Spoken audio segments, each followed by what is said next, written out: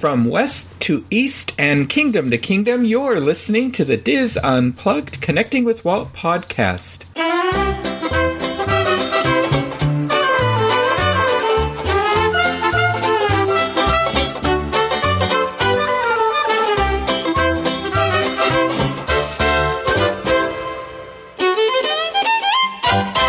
Connecting with Walt is brought to you by Dreams Unlimited Travel, experts at helping you plan the perfect Disney vacation.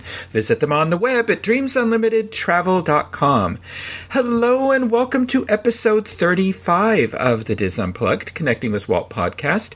I am your host and Diz historian Michael Bowling, and I am joined by my co-host, producer, and good friend Craig Williams. Craig, how are you today? I'm doing fantastic. How are you, Michael?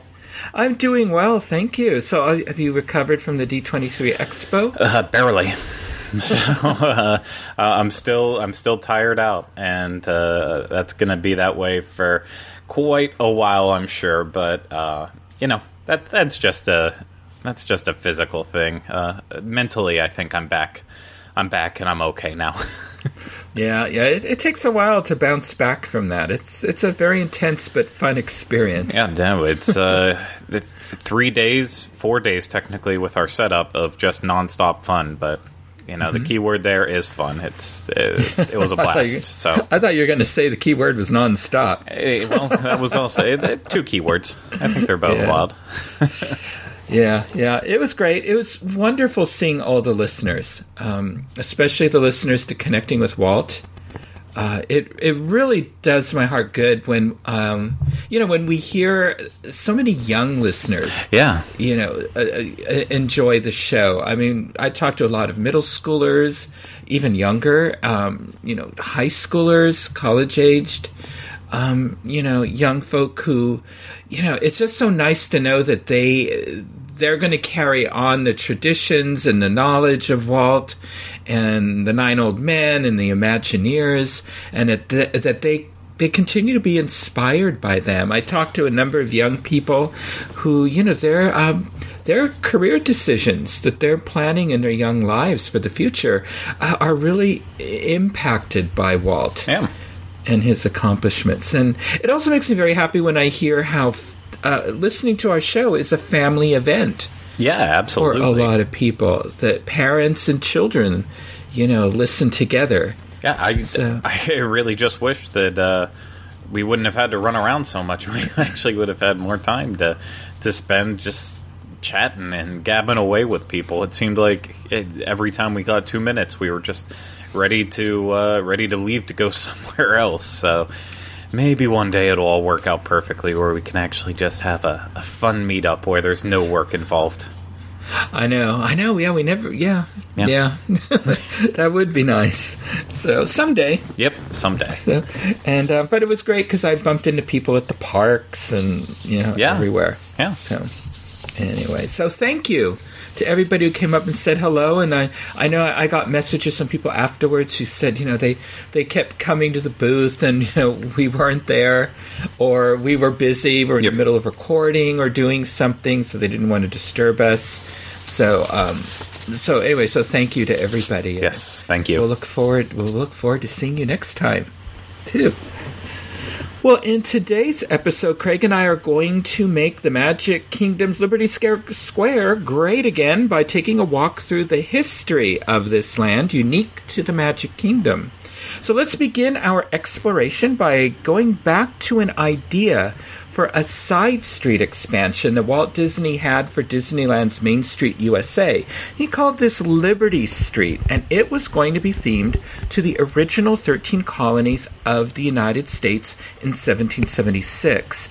Now, Walt believed an increasing number of Americans, especially children, did not understand nor appreciate their patriotic heritage. So the purpose of Liberty Street would be to provide guests with a better understanding and greater pride for their country. Planning for Liberty Street began in 1957, shortly after the theatrical release of Johnny Tremaine, with an anticipated opening date for 1959. Craig, have you seen Johnny Tremaine? I have. I caught it on one of the Treasures from the Disney Vault specials that they had couple summers ago, right around July 4th, they played that, and then they had right after they followed it up with Ben and Me, the that's cute, great short. So no, I have, surprisingly enough, I have seen Johnny Tremaine, and I loved it. It was such a skewed take on our history, but really entertaining at the same time. Mm-hmm. I haven't seen it since they, reran it on, The Wonderful World of Color. Yeah. So I think I have it on DVD, so I have to rewatch it. Yeah. Meanwhile, I loved it. Right now, I'm in that camp of, well, now we know because of D23 Expo that we're losing Great Movie Ride, and that in fact that everything with TCM is going the way that they said, but I'm really hoping that they still worked out a deal where they continue the treasures from the Disney Vault. So classics like Johnny Tremaine keep getting out there. I know they do have one more on the schedule. I believe I saw for September or October. So fingers crossed it'll continue. Oh, we'll have to check that out. Yeah. Maybe do another bonus episode. Yeah, absolutely. But yeah, and to digress a bit, has that series been popular for Turner Classic Movies? Do you know? I'm not sure if it's been popular for them. I'm not sure how they gauge their popularity. All I can do is speak with, like I've mentioned when we've talked about it, I am one of those crazy people when I'm watching it live. I'm tweeting along with everyone else using the TCM Party hashtag and the Disney Vault hashtag going along with it. And there is a big community that does watch these together at the exact same time and jokes around with a lot of the material because, when you're showing some of the stuff that Disney did in the 50s and 60s through the 80s, it's not really great in a lot of cases. So there is a big community out there who is watching Treasures from the Disney Vault. So I just don't know if it's a greater amount than they typically have tune into their programming on the channel. Yeah, I'm just wondering if it was popular, Disney might find another platform for let's series. Hope they need to. Yeah. So it's important. The movies and specials they need to see the light of day because and I like that they do it in that format so that way you don't have to shell out all that money just to blindly see it. You already pay so much for cable and other types of access just to the internet alone. It would be great for a lot of these older forgotten classics if Disney could just give them to you for free every now and then. Yes. Now concepts for Liberty Street included a recreation of Independence Hall with a Liberty Bell that would be constantly tolling. Guests would enter Independence Hall, sometimes it was called Liberty Hall in the plans, to visit two attractions.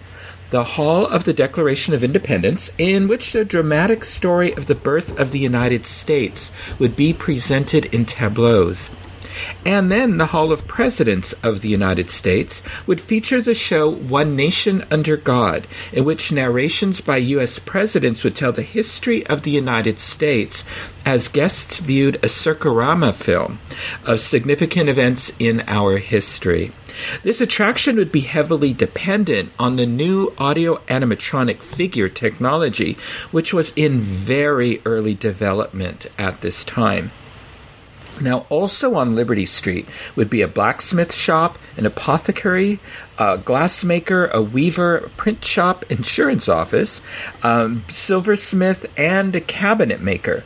And all the shops and exhibits would be themed to the types of jobs and crafts common in colonial America.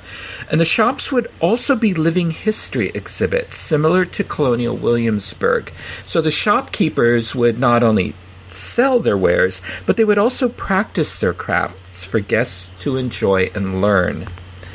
So although a lot of development went into this plan, Walt decided to use his financial and creative resources to add the monorail, submarine voyage, and Matterhorn to Tomorrowland in 1959. So, a good trade-off, I think. Oh, yeah. Especially when you think about maybe the attractions would have survived to this day, but things like the blacksmith shop and the glassmaker, you know that those would not still be around at this point. If they would be, they'd be the facades, but with just normal gift shops on the inside. Yes, yeah, I think you're right. Yeah. Now, when Walt passed away in 1966, plans for Liberty Street were put on hold. The concept for Liberty Street was again proposed to be built and opened at Disneyland in time for the United States bicentennial in 1976. But the attraction America Sings and America on Parade were instead added to the park to commemorate that historic event. When Walt passed away, development was underway for Disney World in Orlando, Florida, renamed Walt Disney World by Walt's brother Roy. As concepts for the Magic Kingdom were proposed, Imagineers believed that real New Orleans was geographically too close to build another New Orleans Square, which is the land where Pirates of the Caribbean and the Haunted Mansion are located at Disneyland. So as we stated, though, in previous episodes, good ideas never truly go away at Wet Imagineering. Imagineers working on the Magic Kingdom thought this would be a good opportunity to bring Walt's idea of Liberty Street to reality. Imagineers brought out Walt's original plans, and after much review and revision, Liberty Square was added to the layout for the Magic Kingdom and would be one of 6 lands to open on October 1st, 1971. It was also thought having the patriotic Liberty Square open 5 years before the country's bicentennial in 1976 would help boost park attendance. So, Craig, let's take our guests across the footbridge from the Central Plaza into Liberty Square. So crossing the footbridge from the hub symbolically takes us from the old world to the new world. If you travel from the area near Peter Pan's flight in Fantasyland, that walk symbolically takes you from London to colonial America. Now, there are 4 eras represented in Liberty Square. Ye Old Christmas Shop in the area closest to the Central Plaza places guests in the colonial Williamsburg area. At the Haunted Mansion, guests find themselves in the early 1700s time period and Dutch Gothic architecture of New York's Hudson River Valley. The Columbia Harbor House restaurant and surrounding area places guests in the mid-1700s and the New England waterfront. The Hall of Presidents is Dutch New Amsterdam and Williamsburg Georgian architecture, both of which were common in the late 1700s. So the bridge leading from the Central Plaza to Liberty Square represents the Old Concord Bridge, the site of the first battle of the American Revolution. On opening day, 13 flags of the original states lined the bridge as you walked into Liberty Square. During a redesign of the entrance in 1991, the flags were relocated to surround the Liberty Bell. The entrance was redesigned to include the guardhouse and brick walls. A plaque at the entrance to Liberty Square reads, "From this gateway stirs a new nation waiting to be born. 13 separate colonies have banded together to declare their independence from the bonds of tyranny. It is a time when silversmiths put away their tools and march to the drums of a revolution, a time for gentlemen planters to leave their farms and become generals, a time when tradesmen leave the safety of home to become heroes. Welcome to Liberty Square." I just didn't even know that they had redesigned the entrance at one point. So the flags, that would have all been changed by my first trip as a 5-year-old to Walt Disney World. So I guess I've just never noticed in pictures that it was different before. But and the bridge has been redesigned as well. Yeah, since then. Very, very interesting. So let's go for a walk around Liberty Square and check out some of the details. You'll notice the shutters on the windows are slightly askew. And this is because during the Revolutionary War, the colonists needed every scrap of metal to make bullets.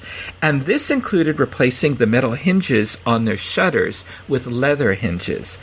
Time and weather caused the leather hinges to stretch, resulting in the shutters hanging slightly off kilter. I mean, talk about an eye for detail. Oh, that absolutely is. I guarantee you probably only 10% of people even notice that they're slightly askew, and probably 1% of that actually takes the time to learn why. Yeah, and the leather hinges are very common during the pioneer days. Mm-hmm. So, now look down to see that trail of what appears to be brown gravel running through Liberty Square. This brown trail represents the open sewers of colonial America. So they really got into the details here. Oh, yeah. Waste thrown from upper windows of homes would collect in the middle of the roads. That is one of the many reasons women carried parasols and men wore hats when taking a stroll. Yeah, and this one's a little bit more well-known, the difference in the color of the ground and why that is. But it's, again, that attention to detail, that's kind of the details that Disney just doesn't do anymore to this extent. So, and it's sad because it's so cool. It is so different. I'm just impressed they even thought of this. I know, right? And that it passed. Yeah. It passed. Yep, that's a good idea. Check, and they moved on from there, I just can't imagine that happening today. No. Well, it's cheaper to do it all the same color. Why wouldn't we just do that? Mm-hmm. And we don't want to really talk about waste. Yeah. But speaking of waste disposal, Imagineers kept with Walt's desire for authenticity to the extreme. There are no indoor restrooms in Liberty Square, except for those required inside full-service restaurants, because indoor toilets did not exist in colonial times. Restrooms were constructed on the far left side of Columbia Harbor House because that portion of the restaurant geographically sits in Fantasyland, which is in Europe, not colonial America. Mm-hmm. Now, on a building next to the Hall of Presidents, facing the waterfront, is a window with two lanterns. And I think that building is supposed to represent the Hall of Burgess. Mm-hmm. This represents the two lanterns that were placed in the spire of the Old North Church to warn Paul Revere of the movements of the British Army. One if by land, two if by sea. If you walk around the corner of the same building, you'll see the residents of that home are ready to take up arms. During the Revolutionary War, the townsmen would place their rifle in the window to indicate they were home and ready to answer the call to arms. The Liberty Bell has come to be one of the most identifiable symbols of the American Revolution. The original Liberty Bell was commissioned from the London firm of Leicester and Pack at the Whitechapel Foundry in 1751. The bell was emblazoned with the phrase from the book of Leviticus, "Proclaim liberty throughout the land unto all the inhabitants thereof." It rang from a steeple in the Pennsylvania State House, now known as Independence Hall. It was never recorded as to when and how the bell cracked, but attempts to repair the crack only made it worse. The Magic Kingdom celebrated the bicentennial of the U.S. Constitution in 1987 and put on temporary display a reproduction of the Liberty Bell on loan from the Mount Vernon Memorial Park and Mortuary of Fair Oaks, California, through June 1989. And guests were so disappointed when the Liberty Bell reproduction was removed that Disney Show Properties and Interiors decided to obtain a reproduction to put on permanent display. And this bell was cast by Packard Foundry of Annecy, France, and I apologize to all our French listeners because I'm sure I mispronounced that, using the original Liberty Bell mold, and it was placed on permanent display in its current location shortly before July 4th, 1989. The bell is made primarily of copper, but also contains tin, lead, zinc, arsenic, gold, and silver. The bell is 8 feet high, including the stalk, and weighs 2.5 tons. Note the spelling of Pennsylvania. There's only one N in the beginning, Pennsylvania. This was the accepted alternate spelling in the late 1700s, and it was the spelling used by Alexander Hamilton on the signature page of the U.S. Constitution. I have to tell you, I love when I see people actually taking pictures with the Liberty Bell there. It doesn't happen very often, and a lot of times when I see it, it is foreign families for some reason. I don't know why they get enjoyment out of taking a picture next to the Liberty Bell, but it's one of those things that most people just like walk right past it unless they're sitting waiting for the parade to come through. They don't take the time to notice that it's right there. And to me, I don't know how you can walk past it and not notice it at all, and not take the time to see the detail that was put in. Like, just like the rest of the land. I mean, Liberty Square is arguably the most detailed land in the Magic Kingdom as a whole. So, and you can certainly get much closer to the reproduction than you can to the original Liberty Bell that's on display now in Philadelphia. But sometimes, isn't that always the way, though? Sometimes people who are visitors to our country or who immigrate to our country have a much deeper appreciation for what this country represents than those of us who were born here, and we sort of take it for granted. I will just say, like, tangent, but not really. When I was working in the Wizarding World of Harry Potter, during my first year there or so, they were still bringing over British students to work inside the Wizarding World.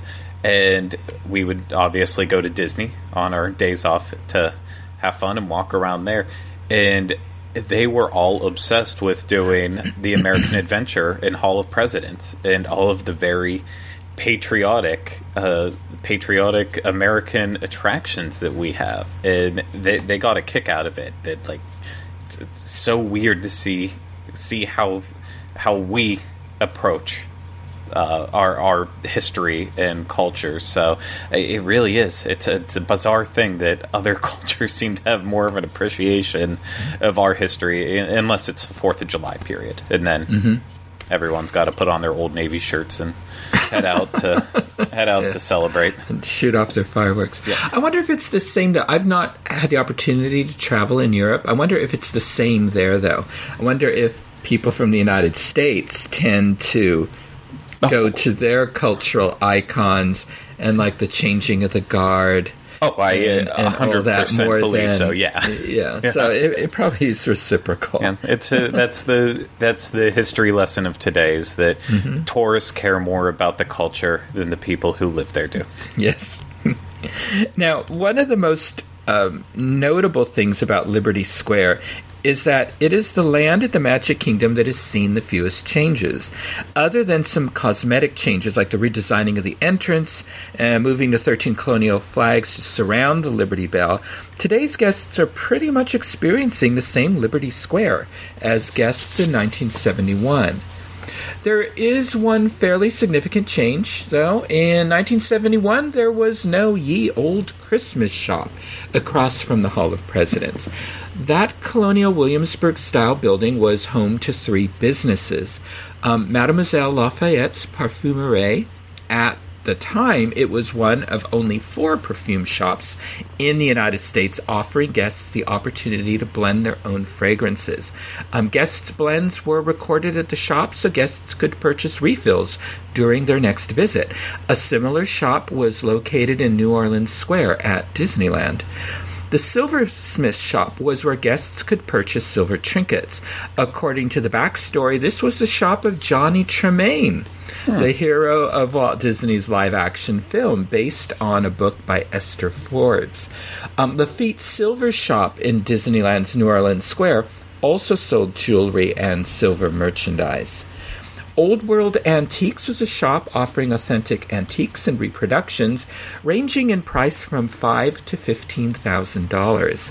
A similar shop called the One of a Kind Shop was located in Disneyland's New Orleans Square. So a lot of similarities between the 2 unique lands of each park. Yeah, I know you're about to go into more of the backstory with the Ye Old Christmas shop, but can we go back to those 3 unique shops? I would rather have that than having the same exact Christmas ornaments that are sold in every other Christmas ornament store on Disney property.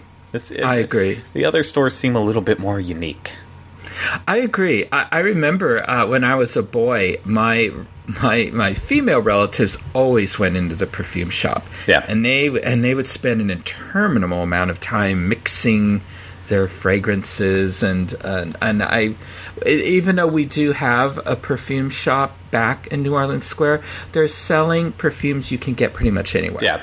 Oh, well, if you could do your own blends still in Walt Disney World, I could see Pete spending hours in there. So, and I know in terms of New Orleans Square, the first 3 trips I took out there, he just constantly talked about the jewelry store that used to be there, that he bought one of his favorite pieces at. I mean, people loved these unique stores that just didn't hawk merchandise you could get anywhere else on property or anywhere at any department store, even for that. So, And these stores didn't necessarily make money. Definitely Old World Antiques or Disneyland's One-of-a-Kind shop did not.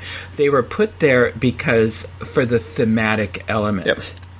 And, that's just not done as much today. Well, it's the Old World Antiques actually sounds a lot at Universal. They have a prop shop now. It's kind of filled with antiques as well as props from retired attractions, props that they used to place around the park that are often authentic and antiques. And, they've same exact thing. It basically goes from 5 to when they were selling the Twister cows in there, those were thousands of dollars. So I feel like they kind of took a note from Disney's book, and they did that in their own way. And that's one of the coolest stores to walk in and see, especially all the cameras. They have all these old vintage cameras in there. So maybe Disney needs to revisit this idea. It's okay to lose money. Yeah. People like to browse, and people I know in the Disneyland One-of-a-Kind shop and in the jewelry shop that followed it, I know people that bought their wedding rings there and all that. So definitely there was a trade going on. Yeah. So now these old shops, these shops that fit so well, with the theme of Liberty Square closed, as we were discussing. And on February 5th, 1996, the Ye Olde Christmas Shop opened in their place. And the backstory for this shop was written by Imagineering show writer Sean Slater, and this is what he wrote. Here in Liberty Square, at the close of the 18th century, Americans herald the birth of a new nation and their newfound freedoms, including the religious freedom to celebrate the traditions of Christmas. It's a simpler observance prior to the advent of tinsel or trees or Santa Claus. Beautiful greens adorned with fruit and pine cones and other natural items decorate doors, sashes, and mantels. Candles gleam in every window, and you can almost smell the mince pies and plum pudding baking. Ye Olde Christmas Shop is actually a series of buildings, storefronts, and second-story residences, brimming with busy craftspeople preparing for the upcoming festivities. Each shop has its own purpose and thereby its own character. More formal in nature, the music teacher's shop is set with recorders, mandolins, and fiddles, perhaps readied for playing at a ball in honor of Twelfth Night, which is January 6th. The music on the sheets and meeting the ear is that of Watts' beloved Joy to the World, and traditional English favorites, The Holly and the Ivy and I Saw Three Ships. Next door is a woodcarver's shop, casual and more rough-hewn. The tools of the trade sit amidst curled shavings of pine and cherry. In the corner is a lovingly crafted hobby horse, and decorative holiday ornaments are all around. Nearest the Liberty Tree is the quaint home of a family of Pennsylvania Germans, folk artists and craftsmen, whose hospitality is evident in the beautiful items they offer for sale and in the pot of hot cider they keep on the stove. They are always ready to welcome townsfolk and travelers alike, spreading wishes of good cheer. At Ye Olde Christmas Shops of Liberty Square, Christmas comes anew with the dawning of each day, its spirit alive forever in the hearts and homes of its residents. It's a great story. Isn't it a wonderful story? Yeah. He really crafted that well. Oh, yeah. The portion of the shop that became the Pennsylvania German family home was originally the silversmith shop and included a wood-burning stove. So the stove reference in the story treatment was intended as a reason to keep it, but it was ultimately removed to allow for more display space. Outside that family home is a heart-shaped plaque identifying the family as Keppel, established 1779. This is actually a hidden Disney reference in honor of Walt Disney's great-great-great-grandfather, Keppel Disney, who was born in Ireland in 1776, and is also a reference to the birth of the United States of America. Oh, wow. So I can't figure out then, why didn't they put established 1776? Yeah, right. Anyway. Now, there were more attempts to incorporate thematic elements of Liberty Square into this shop. The sign for the music shop declared music and voice lessons by appointment, Ichabod Crane Instructor, which is, of course, a reference to Walt Disney's animated feature, The Adventures of Ichabod and Mr. Toad, and complements the nearby Liberty Square Sleepy Hollow refreshments. The woodcarver's shop had a wooden Pinocchio figure on an upper shelf of the shop. Now, since Ye Olde Christmas Shop opened in 1996, many of the elements served to tell the story of the shop have been rearranged or removed, but you can still find many of these original references today if you look very hard. I was going to say, the story, the backstory is far more interesting than walking into Ye Olde Christmas Shop is today. While I will go in there to escape the heat, there's no reason to really go into it. Just go to Disney Springs and go to the marketplace, to the Christmas shop there. It's much more wide open and all of the same stuff in a more enjoyable environment. Yeah. Another important element of Liberty Square, and again, it's one that most guests walk past, is the Liberty Tree in front of the Liberty Tree Tavern, of course. This tree got its name from, again, the 1957 Walt Disney film, Johnny Tremaine. If you take a peek into the branches of the Liberty Tree, you will see hanging 13 lanterns, which represent the original 13 colonies. The tree weighs approximately 38 tons and is the largest living thing in the Magic Kingdom. This southern live oak is more than 130 years old, and it was originally on the southern side of the Disney property. The problem was the tree, weighing in at 38 tons, needed a unique way to move it without killing it.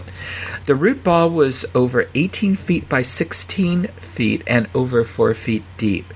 You could not just lift it with a cable wrapped around it. If the tree had been moved by lifting it with cables, the bark and cambium layers vital to the tree's survival would have been crushed by the weight of the tree. However, this was not a problem for Bill Evans. He was Disney's director of landscape architecture. During the construction of Disneyland, he had invented a way to move a large coral tree that Walt wanted relocated.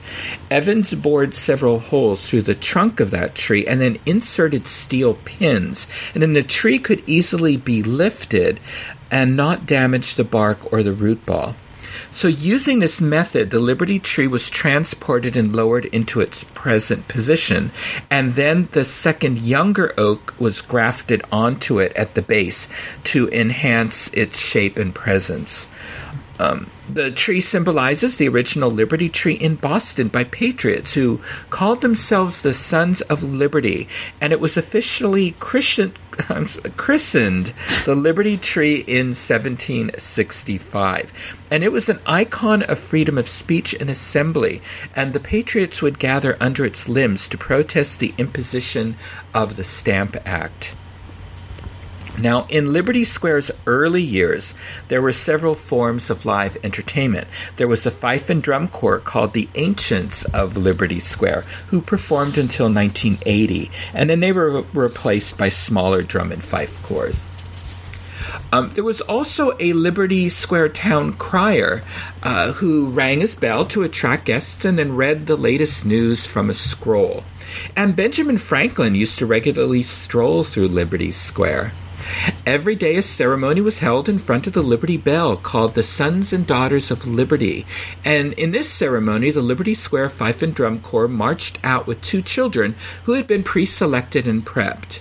A cast member dressed in colonial-era clothing read a proclamation declaring these 2 young guests as newly named members of the Sons and Daughters of Liberty. And this ceremony was later moved to the American Pavilion at Epcot Center.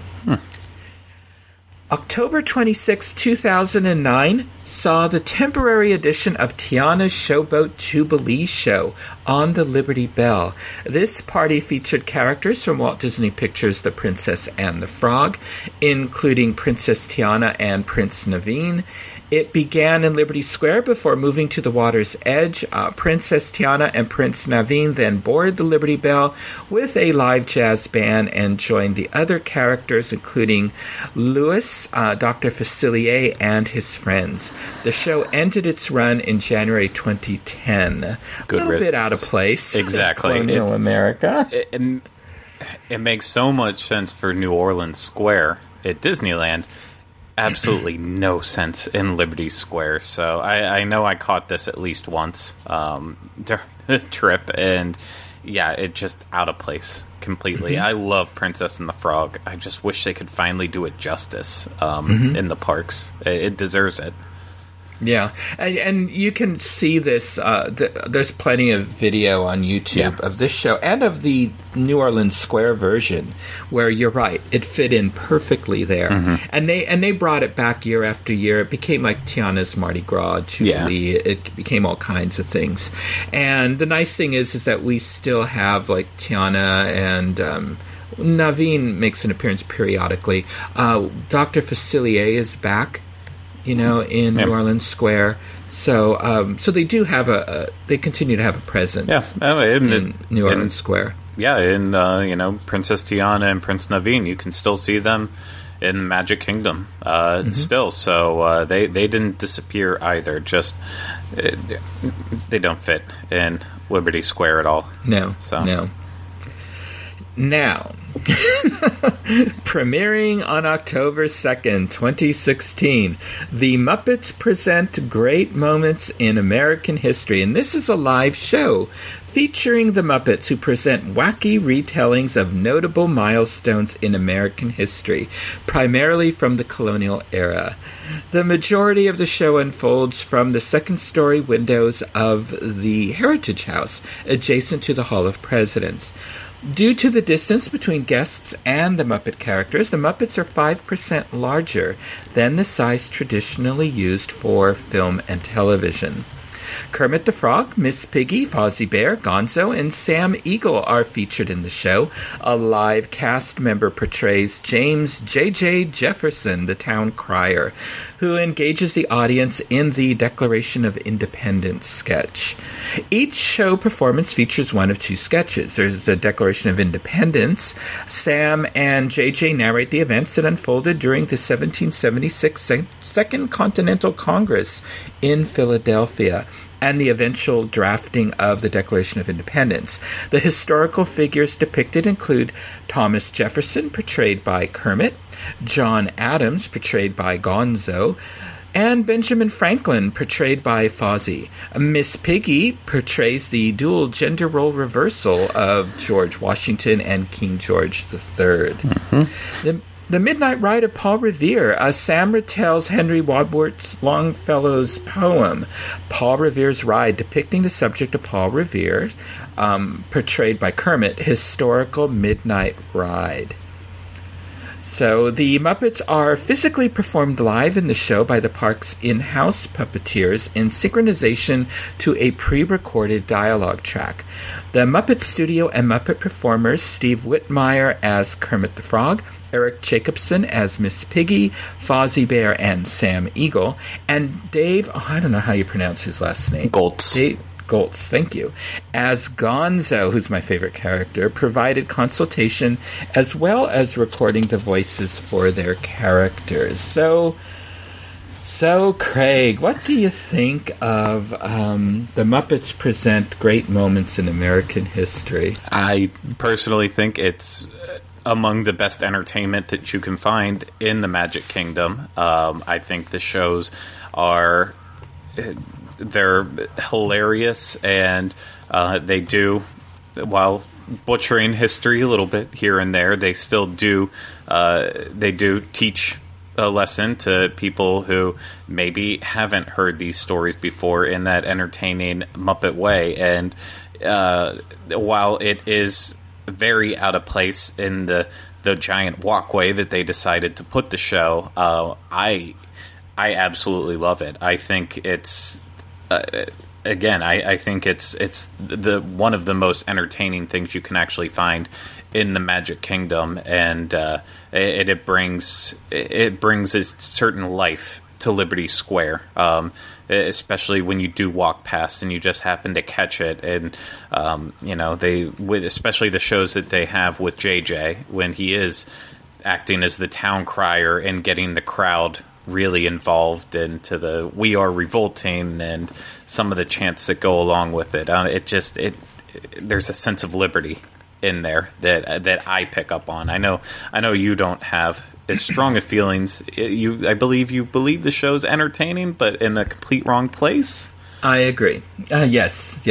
I really like the Muppets, and I do agree with you. This is probably the most entertaining show in the Magic Kingdom.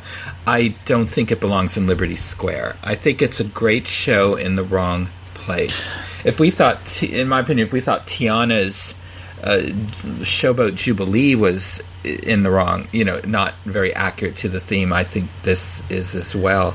I think they could have done brought the same kind of life and these shows, and made these stories entertaining, sort of the way, how at Disneyland they have Princess Fantasy Fair at the Royal Theatre, where they use a British pantomime style to retell the story of Tangled, or Beauty and the Beast, or Frozen. Yep. And they do it in a very entertaining way, but in a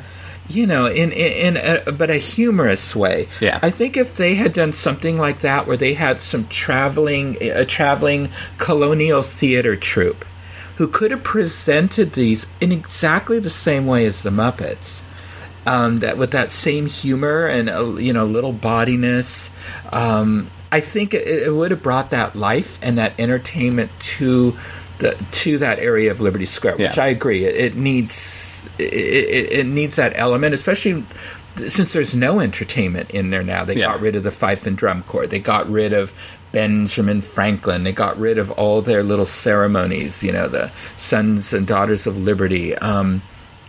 They do need something there. Yeah. I don't feel this is it. I wish they would figure out what to do with the Muppets.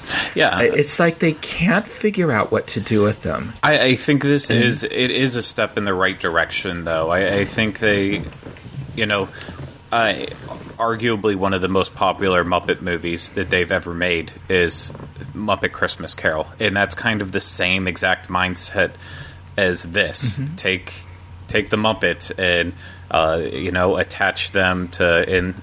In the case of Christmas Carol, let's take the fictional characters and attach them to that. This is actually historical characters, and I think that is where the Muppets can be at their best when they're portraying characters like this. And so I think I do believe it works. I hate that it's in the middle of a pathway like that. It just clogs everything up. It's not.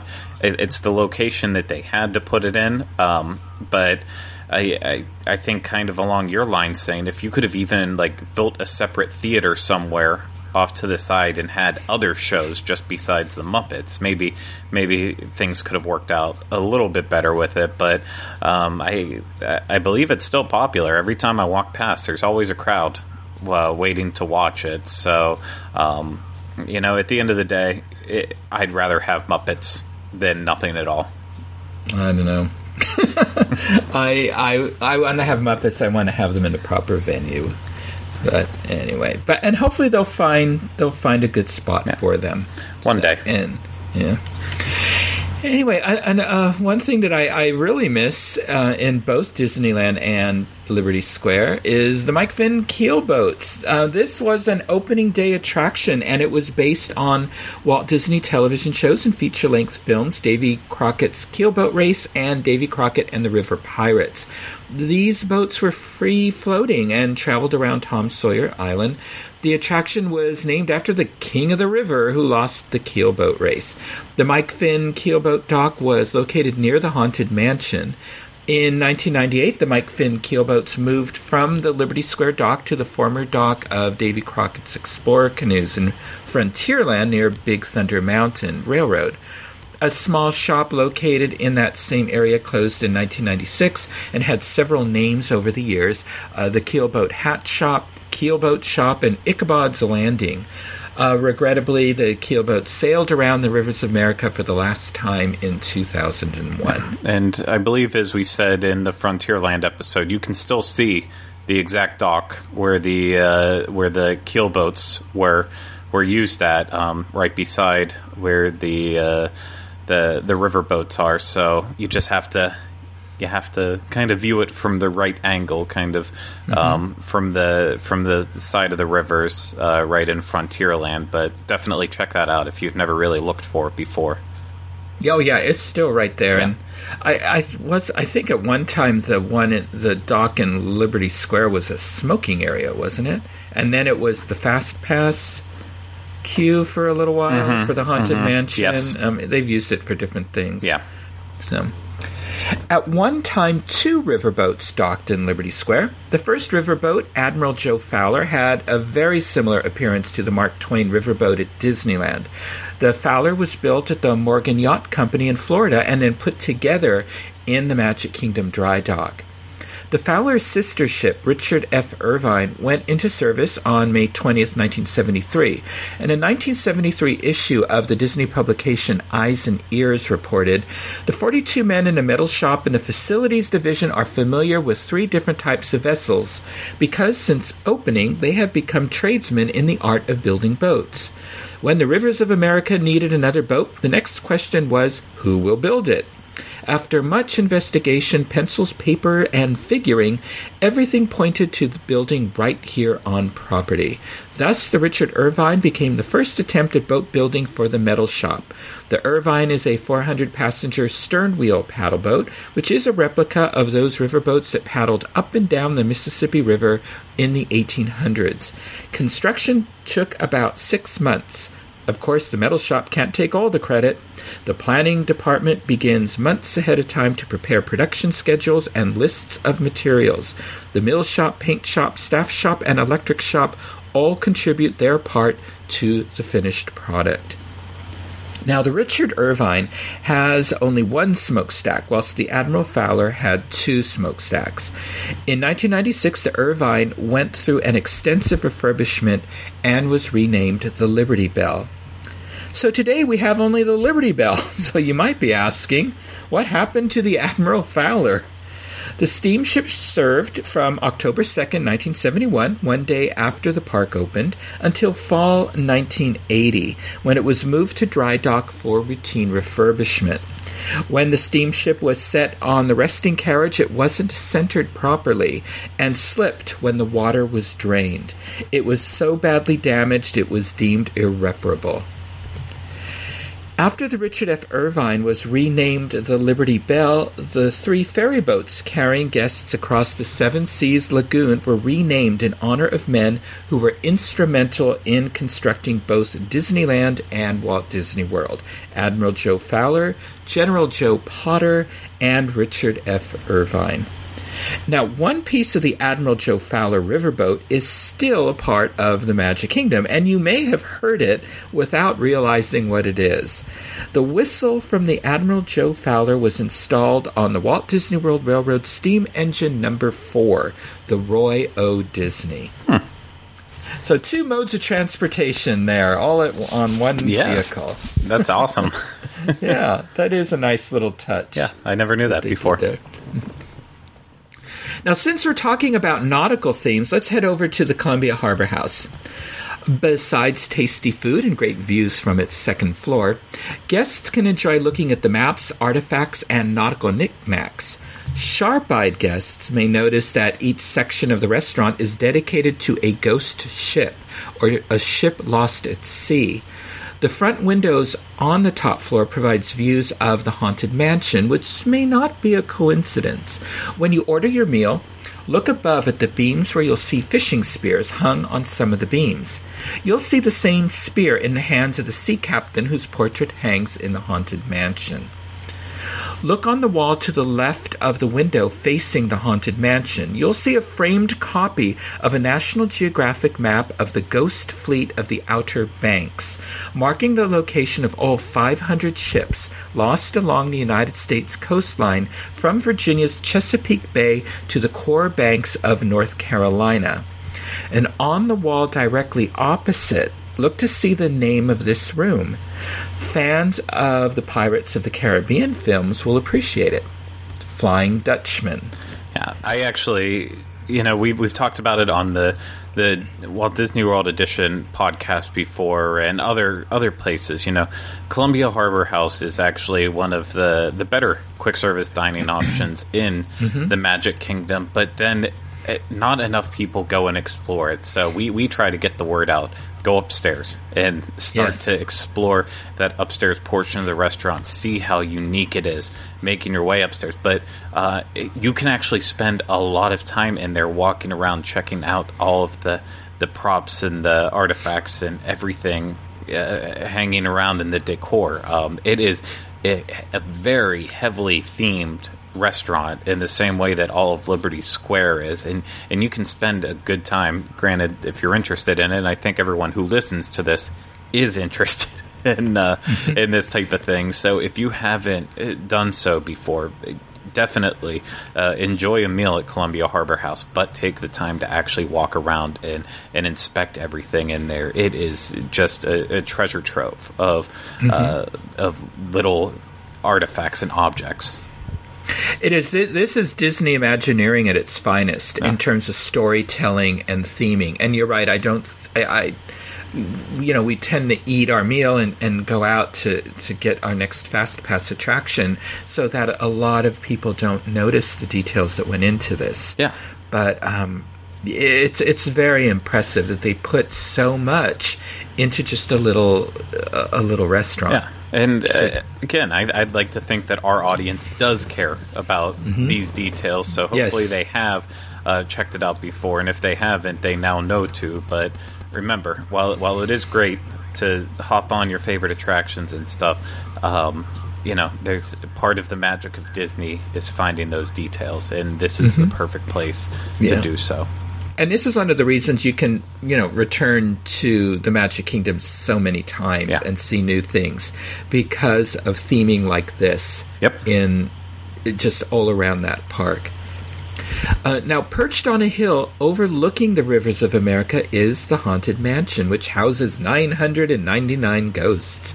Although this is heavily based on Disneyland's Haunted Mansion, there are marked differences between the two attractions. Where the exterior of Disneyland's mansion resembles a light, graceful, filigreed antebellum plantation house, the Magic Kingdom's mansion gives a much more brooding and menacing feel through its dark brick and stone Gothic, similar to the great mansions of the Hudson River Valley. If you'd like to hear more about how the original Haunted Mansion at Disneyland was developed, listen to my 60 Years of Disneyland series. When you approach the Magic Kingdom's Haunted Mansion, look at the center of the gates. You'll see the outline of a bat-like creature within the ironwork. And again, we're getting into we just finished talking about those details. This little detail helps to set an ominous tone as you step onto the grounds of the mansion. As you gaze up at the mansion, take notice of the ornamental stone pieces along the roofline. Now, Imagineer and Disney legend Claude Coates, who designed the facade of the mansion, enjoyed a good game of chess. Do those ornamental stone pieces resemble rooks, pawns, kings, and queens to you? There's some debate over it, so you'll have to judge for yourself. As you enter the queue, guests encounter an interactive queue with a murder mystery to solve that was introduced in 2011. The 5 busts, 6 if you count the twins twice, make up a murder mystery that you can solve whilst waiting in line for the Haunted Mansion. Tombstones in the queue include a homage to Yale Gracie, who along with Rolly Crump created many of the mansion's special effects. A leaking monument to a sea captain, and listen carefully, you may hear him sneeze. There's another monument in which guests can play the ghostly tune of Grim Grinning Ghosts, and guests even have the opportunity to help a ghost write a poem. Finally, new tombstones were added to honor the contributions of Paul Frees, who, of course, is the voice of our ghost host, and to Imagineers Ken Anderson, Rolly Crump, and Blaine Gibson. So, Craig, what do you think of this addition to the queue? I really appreciated this when they first added it back in 2011. Back then it was just I feel like at that point in time, that's when Disney was trying to make everything with their queues interactive. Everything had to be interactive. So this was one of the first in that step, and I think they did a really good job of it. And now that it's been 6 years, I'd have to say that I feel like it's blended in very well. I wish a lot of the elements would be a little bit more sensitive and actually work properly. I feel like the story is completely lost, and it just seems like, oh, here's some extra props and stuff. But it feels like it's been there now for a long time, if not since the attraction opened. So I think in terms of blending it in with the entire story of the ride, I feel like it's a success in that part. So I'm less of a fan. I don't always dislike new things. Yeah. I'm less of a fan about it just because the story always used to begin when you entered the mansion. Yeah. You didn't quite know what was in there. And now the story begins in the queue. Yeah. And I think I think somehow it affects the story of the mansion. It affects the broodiness and the menace of the mansion. And so for that reason, I don't care for the interactivity of it. It makes it way more playful from the start. Yeah. It doesn't have, that's part of the beauty of the Haunted Mansion, is that it is this eerie, creepy ride for the first part that will make kids cry, but then once you get to the graveyard scene and everything gets kind of goofy and a lot more lighthearted and funny, it kind of turns it all around. And now it establishes that humor right away. So it does clash. I will say that it does clash, but I just, as someone who's done it over and over and over and over again, there's not a lot of secrets hidden left in. So for the first timer, it could throw them off a little bit, but you always have the option of just booking a fast pass and you skip all that, and you return. You go through the original way that you were supposed to. So there's still the option. And the Haunted Mansion is a must-do for me. Oh, yeah. When I'm in the Magic Kingdom. If I only go on one attraction, generally it's the Haunted Mansion. Now, as you continue through the queue towards the side doors of the mansion, you come upon a graveyard with more tombstones paying homage to Imagineers who brought the Haunted Mansion to life, including ones for Claude Coates, Mark Davis, Tony Baxter, Yale Gracie, Francis Xavier Atencio, or Ex-Atencio, and Leota Toombs. Be sure to pay particular attention to Madame Leota's tombstone. As you stare at her carved likeness, she may look right back at you. It's fun, catching people off guard. Even people who've been there time after time and never noticed it because they're so concentrating on, okay, I've got to get in those doors. I'm getting through the doors, so that they don't take the time to notice that. Especially when there's like a little kid around too, and you can be like, hey, Did you see that? And start to freak them out too. I love that little touch. I do too, and I love the graveyards. Yeah, and playing and figuring out, okay, who's the Imagineer that's honored here, and all that. It's a lot of fun. Yeah. The stretching room is different in the Magic Kingdom's Haunted Mansion than Disneyland's. Okay, here's a little spoiler alert, so if you don't know this. In the Magic Kingdom, the room is pulled up and away from guests without descending. If you linger in the stretching room after all the guests enter the corridor, you may hear the gargoyles prompting you to exit the room. Yeah, this is one of my big issues. I don't have a problem with it so much until I return home from a trip to Disneyland and going down the elevator and seeing just how massive that stretching room gets. It is so impressive. And then ours, it's like just barely rises up at all. It feels so unimpressive compared to Disneyland's. But I don't think I've ever noticed that. Yeah, I don't know. Only like, it's been a year now since I've been on Disneyland's Haunted Mansion, so like I wouldn't notice it as much. But if I just return from a trip and I do Haunted Mansion, it's like it sticks out so much. I'm like, I like how grand it is at Disneyland. Here, it's just rises up a little bit and then that's it. Yeah, and of course, as I talk about in the 60 Years of Disneyland series, there was a reason ours has to descend, and quite a bit. Yeah. And so listen to that series, and you'll find out why.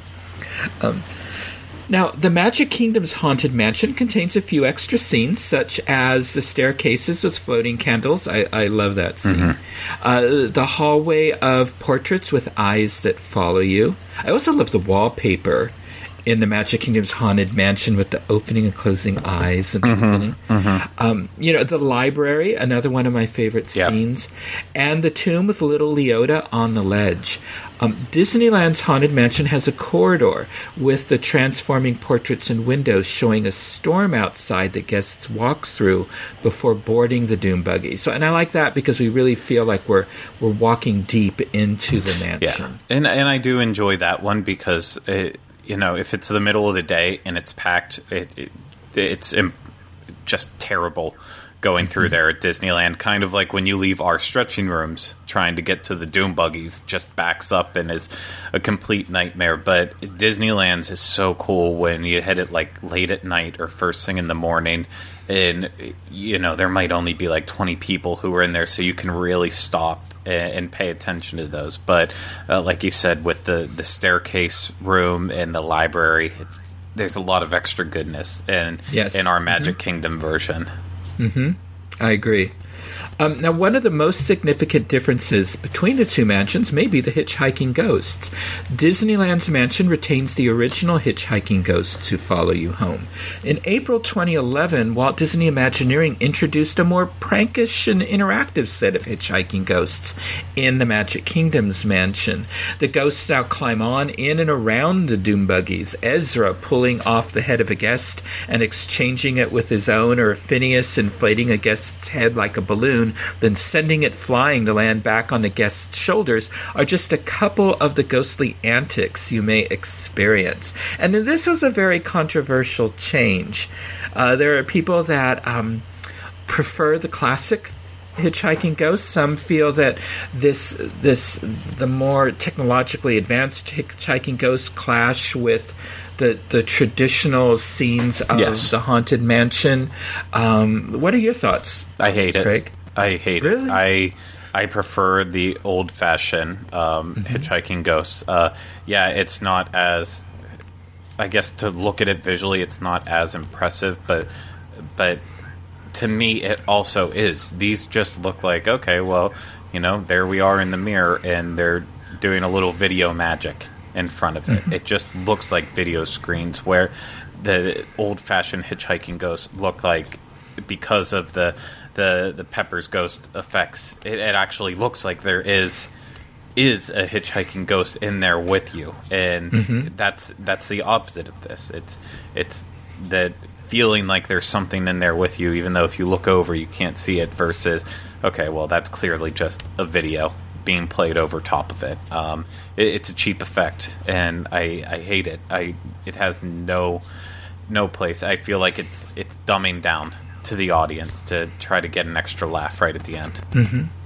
So I think this is why we are a great pair on this show. I love it. Listen, I think just because it's unique, and I like that. I do like that the two mansions are different. Yeah. Now, if they did it in Disneyland's, then I would be very unhappy. Yeah. Because I like that we have the classic Hitchhiking Ghost that fits our mansion. I think because there's so many unique, and there's other more advanced elements in the Magic Kingdom's mansion that Disneyland's doesn't have, because you guys got the refurbishment right after we did. It doesn't seem as bad to me, but I do agree with the comments that it does clash with the technology of the rest of the mansion. Yeah. I'll be actually honest. I think it would sit better for me if they would even take out the animatronics as you first see them as you're leaving the graveyard. If you saw video representations of the Hitchhiking Ghost right away, at least then it's not clashing. But it goes straight from the graveyard. You see 3 old rickety animatronics, and then all of a sudden they're doing crazy antics on your Doom buggy. It just doesn't make sense to me. But as much as it would be a loss to lose those animatronics, at least it would make more sense. It would fit better. So that's just my take. Now, speaking of those last animatronics, audio animatronics, you know why there's the rotund opera singer as one of the last audio animatronics as we leave the graveyard? No. Because it's over when the fat lady sings. I feel like I should have known that. Yeah, and that's why she's there. Okay, now that's the new tip that I'm going to tell everyone for the first time. So I gotta find someone who hasn't been on Haunted Mansion in a while and go tell them that. Yeah. Now, both mansions have pet cemeteries, but in the Magic Kingdom's pet cemetery, you'll see a statue of J. Thaddeus Toad Esquire in memory of the popular Fantasyland attraction, Mr. Toad's Wild Ride. Since Disneyland still has this attraction, there is no tribute to Mr. Toad in the pet cemetery in that park's Haunted Mansion. Mm-hmm. After perfecting the audio animatronics figure of our 16th president for the 1964-65 New York World's Fair and the successful run of Great Moments with Mr. Lincoln in Disneyland's Opera House, Imagineers were confident they finally had the technology to bring Walt Disney's Hall of Presidents to life. Imagineer and sculptor Blaine Gibson created all the presidential figures, with the exception of Presidents Barack Obama and the soon-to-be-unveiled Donald Trump. Great attention to detail has been taken with this attraction, even down to the wardrobe for the presidential figures. Each suit matches the material used during the time period of each president. If you were to lift the pant legs of Franklin Roosevelt, you would see he is wearing polio braces as he did in real life. The facade of the Hall of Presidents was intended to resemble Philadelphia's Independence Hall. The facade was originally flat brick in 1971 with 3 windows directly above the 3 doors leading into the lobby. In 1973, the white veranda and breezeway were added. It took 2 acts of Congress for the Great Seal of the United States to be placed in the Hall of Presidents.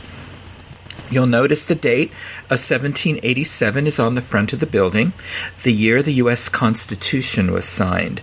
And this is because the original focus of the show was on the Constitution and the American presidency. And if you don't notice it, then chances are it's because Sam Eagle is about to pop out of where that 1787 would be and do one of the Muppet shows that Michael has great feelings about. Yes. On October 1st, 1971, the Hall of Presidents show began with a film presentation of the history of the United States of America, showing that the American way was forged through conflict and many long years of struggle. The main idea of the film was that the United States is not free from improvements. The film also celebrated the liberties of the American people, the United States Constitution, and the progress of America in its early years. With the help of paintings from the era, the Philadelphia Convention is reenacted. George Washington, who was voiced by Disney veteran Paul Frees, and Benjamin Franklin, who was voiced by Lawrence Dobkin, who also narrated the original 1971 show, are heard making speeches to the convention. They assured all that this government was going to be different. After the formation of the Constitution, the first test of the new republic was the Whiskey Rebellion, which proved that the government would use force to ensure domestic tranquility. Years later, President Andrew Jackson, who was voiced by Dallas McKennon, was the first to deal with the secession by the southern states. Luckily, the talk was quelled and Jackson escaped the threat. The film then segued to the time of Abraham Lincoln, who was voiced by Royal Dano, when secession was a real threat.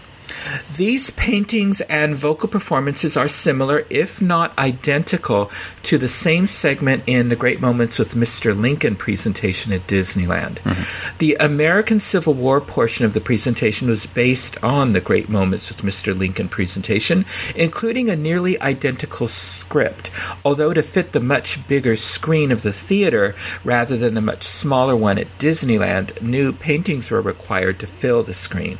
The Constitution survived the conflict, making America a truly unified nation. A huge era of progress occurred after the war. All the while, the Constitution remained the tentpole of the country. The film then turned toward the future, saying that the leaders of tomorrow have to be committed to the Constitution and its principles if the country is to survive. A Saturn V rocket takes off, and the screen then lifts up, and the U.S. presidents take center stage. After the curtain lifts, all then 36 presidents are called in chronological order. At the time the attraction opened in 1971, the roll call ended with Richard M. Nixon. Each president responds to their name with a nod, wave, or other sign of acknowledgement. During the presentation, the presidents fidget, talk to each other, and look around, making this presentation seem even more realistic. Abraham Lincoln then stands and takes center stage. His speech is very similar to the speech he gave in Great Moments with Mr. Lincoln. After his speech, the show concluded with a rendition of the Battle Hymn of the Republic, the same rendition used in Great Moments with Mr. Lincoln. In 2009, the Battle Hymn of the Republic was replaced with America the Beautiful, but it switched back to the Battle Hymn of the Republic in 2011.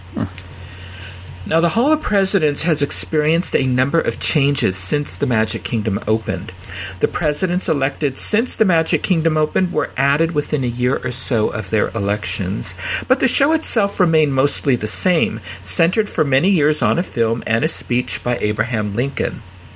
In 1993, when the Bill Clinton figure was added, the pre-show slide presentation and Lincoln's speech were shortened, and Maya Angelou was added as a new narrator. When President Clinton figure made a few remarks, they were actually recorded by the president in the White House. And when George W. Bush became president, his remarks replaced Clinton's, and Maya Angelou's narration was replaced with one done by actor J.D. Hall. Before the 2009 updates to the show, including the addition of President Barack Obama, the Hall of Presidents was closed between October 31st, 2008 and July 1st, 2009 to undergo an extensive renovation to upgrade its audio and visual effects and systems. When President Obama recorded his speech for the updated show on March 4th, 2009 in the White House map room, he also recorded himself once again reciting the oath of office of the President of the United States.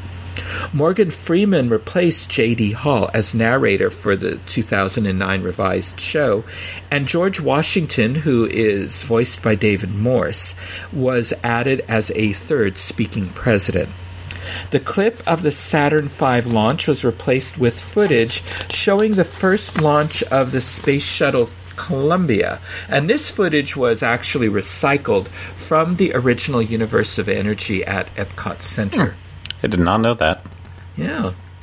The Hall of Presidents currently features a short film depicting a historical account of several American presidencies, most notably George Washington, Andrew Jackson, and Abraham Lincoln, Theodore Roosevelt, Franklin D. Roosevelt, and John F. Kennedy. The film is followed by a stage presentation of all the presidents and features speeches by Presidents Lincoln, Washington, and the current president. And I really hope that they retain this version of the show. I think this show is absolutely beautiful. It's just, I know people think it's boring and because it is history, but I think it flows so well. It makes the 20-minute presentation fly by and in a heartbeat. And the Abraham Lincoln Great Moment section is just, it's fantastic to watch at Disneyland. It's just as good watching it in Walt Disney World. I absolutely hope they don't butcher this. I do too. I hope it's just simply adding the figure of President Trump and his speech. Exactly. And I think it's a marvelous show. It's one of my must-sees also when I go to the Magic Kingdom.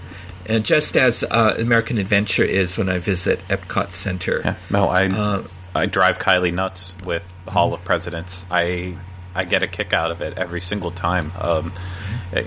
Just everything about the show, the music, the visuals, the animatronics. It's Walt Disney at is best. It's Disney at its best. Sorry, not Walt.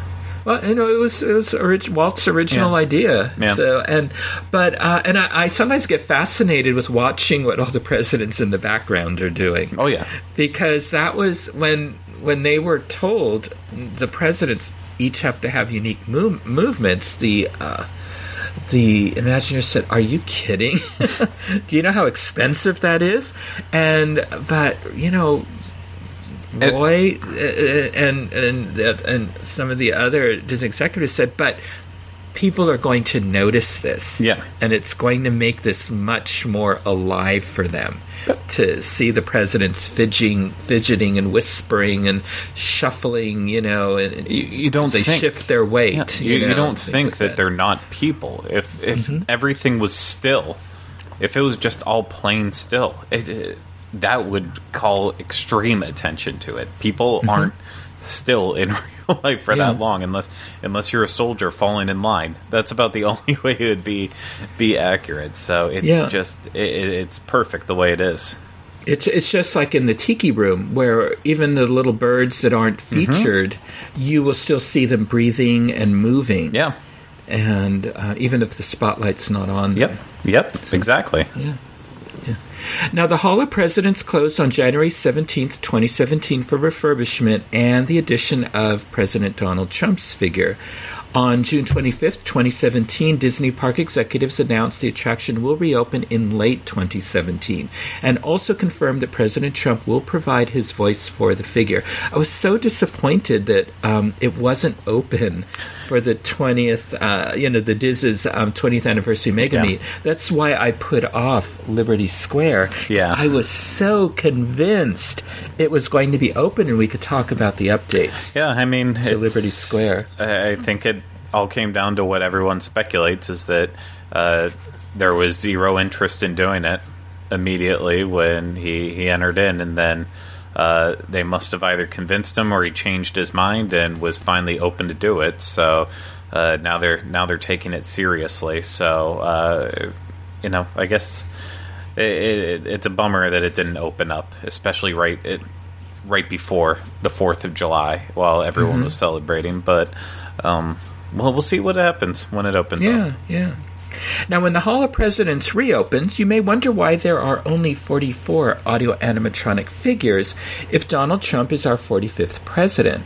And that is because Grover Cleveland served as our nation's president twice, but in separate terms, making him our 22nd and 24th president. Well, Craig, we've traveled from colonial time to the present day. And do you feel Liberty Square has held up well over the decades? Yeah, I would say arguably it's probably the most well-rounded land in the entire Magic Kingdom. The only one that I would put close to it is its companion land and Frontierland. I feel thematically Frontierland has that same exact flow throughout the entire land, and so does Liberty Square. Like I don't like the juxtaposition that happens in Adventureland, going from the lush tropical nature to a lot of the more Arabian architecture around the terrible flying carpets of Aladdin, and then moving into everything with the Caribbean. I don't like that. Obviously, Tomorrowland's a complete mess, and we'll get there eventually. And with Fantasyland, while it's the classic land, it's still that mashup now between New Fantasyland, a circus, and then the medieval tent style. Still, it just doesn't feel as a whole, where Liberty Square and Frontierland, to me, both of those lands in the Magic Kingdom feel like wholes. So I think overall, while there hasn't been little changes in what has changed, maybe it's for the good, maybe it's for the bad. I think it is one of the best lands inside the Magic Kingdom, and definitely my favorite up there, right with Frontierland. It's funny, for me, the lands that are my favorite at Magic Kingdom and Disneyland are the lands that are the unique lands to each park that are attached to Frontierland. New Orleans Square and the Frontierland area, my favorite at Disneyland. I could just spend all day in New Orleans Square. And it's the same with, I love Liberty Square and Frontierland, like you. And I think a lot of it also is because it's just not only the historical aspects to it and the details that are in all those lands, but it just the wide openness of it, the sprawlingness of it, because they're right on the rivers, and they just, you really, those are the lands where I feel the most transported. I agree wholeheartedly. I feel like they have a different energy to them than any of the other lands. And I mean, you hit the nail on the head then, comparing it to New Orleans Square with Frontierland. Like, that's one of the best parts of walking around New Orleans Square when we go out to California, is walking with Corey, who grew up in New Orleans in Louisiana, and he can point out what truly came out of there and how realistic it actually is to regular New Orleans. And I feel that same way with Liberty Square, that that there is that basis in our history, and it is very accurate, minus Muppets popping out windows. That did not happen back then, but I feel like it is rooted in something, whereas, as you said, the rest of the lands, they aren't. There's more of a fantasy to all of them, where this just feels real, and I love that. Yeah, and it feels like the park is without boundaries in those lands. Yeah, because of the river just going off and going around the bend, and I know, and as if it's endless. Yeah. Well, and ours is, in a way. Yours not so much anymore, now that it's a little bit shorter, but a little shorter. Yeah, which I believe that still the day this is released, I believe that is the first day your Rivers of America is back open. That's right. Yeah. So, well, in October, we will conclude our tour of Walt Disney's Magic Kingdom with the most troublesome and frequently altered realm of the Magic Kingdom, and that is Tomorrowland. Now, should we just throw Tron in ahead of time and just act like it's already there? Yeah, well, we'll have to talk about what the future will bring for that land. Oh, we will. So yeah, because it's coming. Yes, it is. Yeah, and I'm excited about it. We'll have to. Yeah. We'll talk more. Yeah. So. Now, many books, films, articles, interviews, and lectures were sourced for this episode of Connecting with Walt, including Since the World Began, Walt Disney World, The First 25 Years by Jeff Curdy, The Hidden Magic of Walt Disney World by Susan Van Ness, Walt Disney World, The First Decade by Walt Disney Productions, and More Secrets of Walt Disney World by Jim Korkis. There are some online articles I referenced. Liberty Square and Frontierland, Then and Now by Brian Martzoff for Olliers.net. Liberty Square, History and Fun Facts by Bill Iadonisi for WDWFacts.com, and Colonial Christmas by Sean Slater. I'd also like to thank my lovely research assistant and wife, Carol Bowling, for her invaluable work locating some of the additional material I needed for this episode.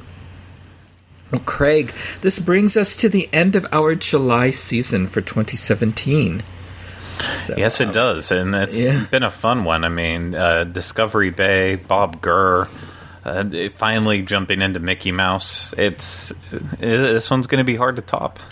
Yeah, but we will do our best in October. Yeah.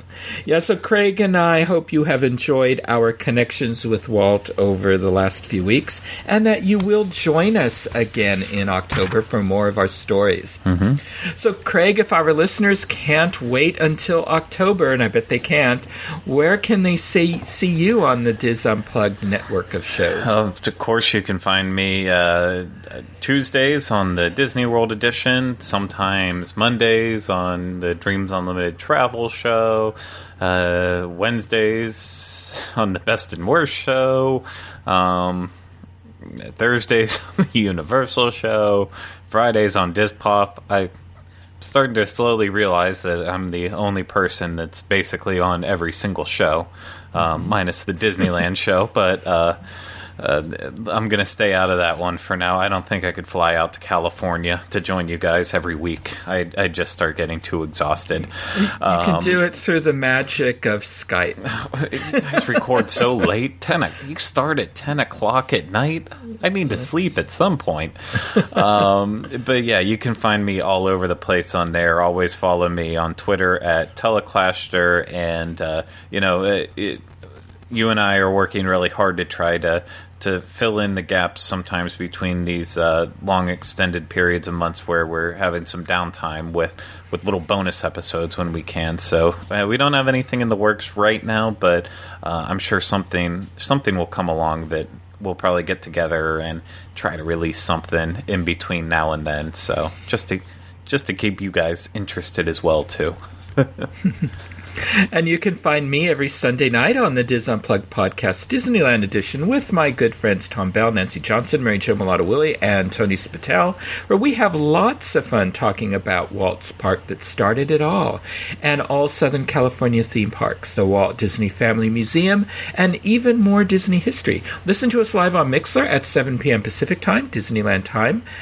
And you can download our 2 weekly shows from iTunes each Monday. If you would like to listen to more shows on the history of Walt Disney, his studio, his Imagineers, and Disneyland, check out our Disneyland podcast archives for my Disney history episodes at www.disunplug.com, and look for past episodes of Connecting with Walt on iTunes, where you can subscribe to our show and leave some positive reviews and ratings. And speaking of that too, I guess I'm able to announce as well too that especially for right now, when there's past episodes that Michael's done on the history of Disneyland that will definitely be have a place to accompany some of the episodes we're doing here on Connecting with Walt.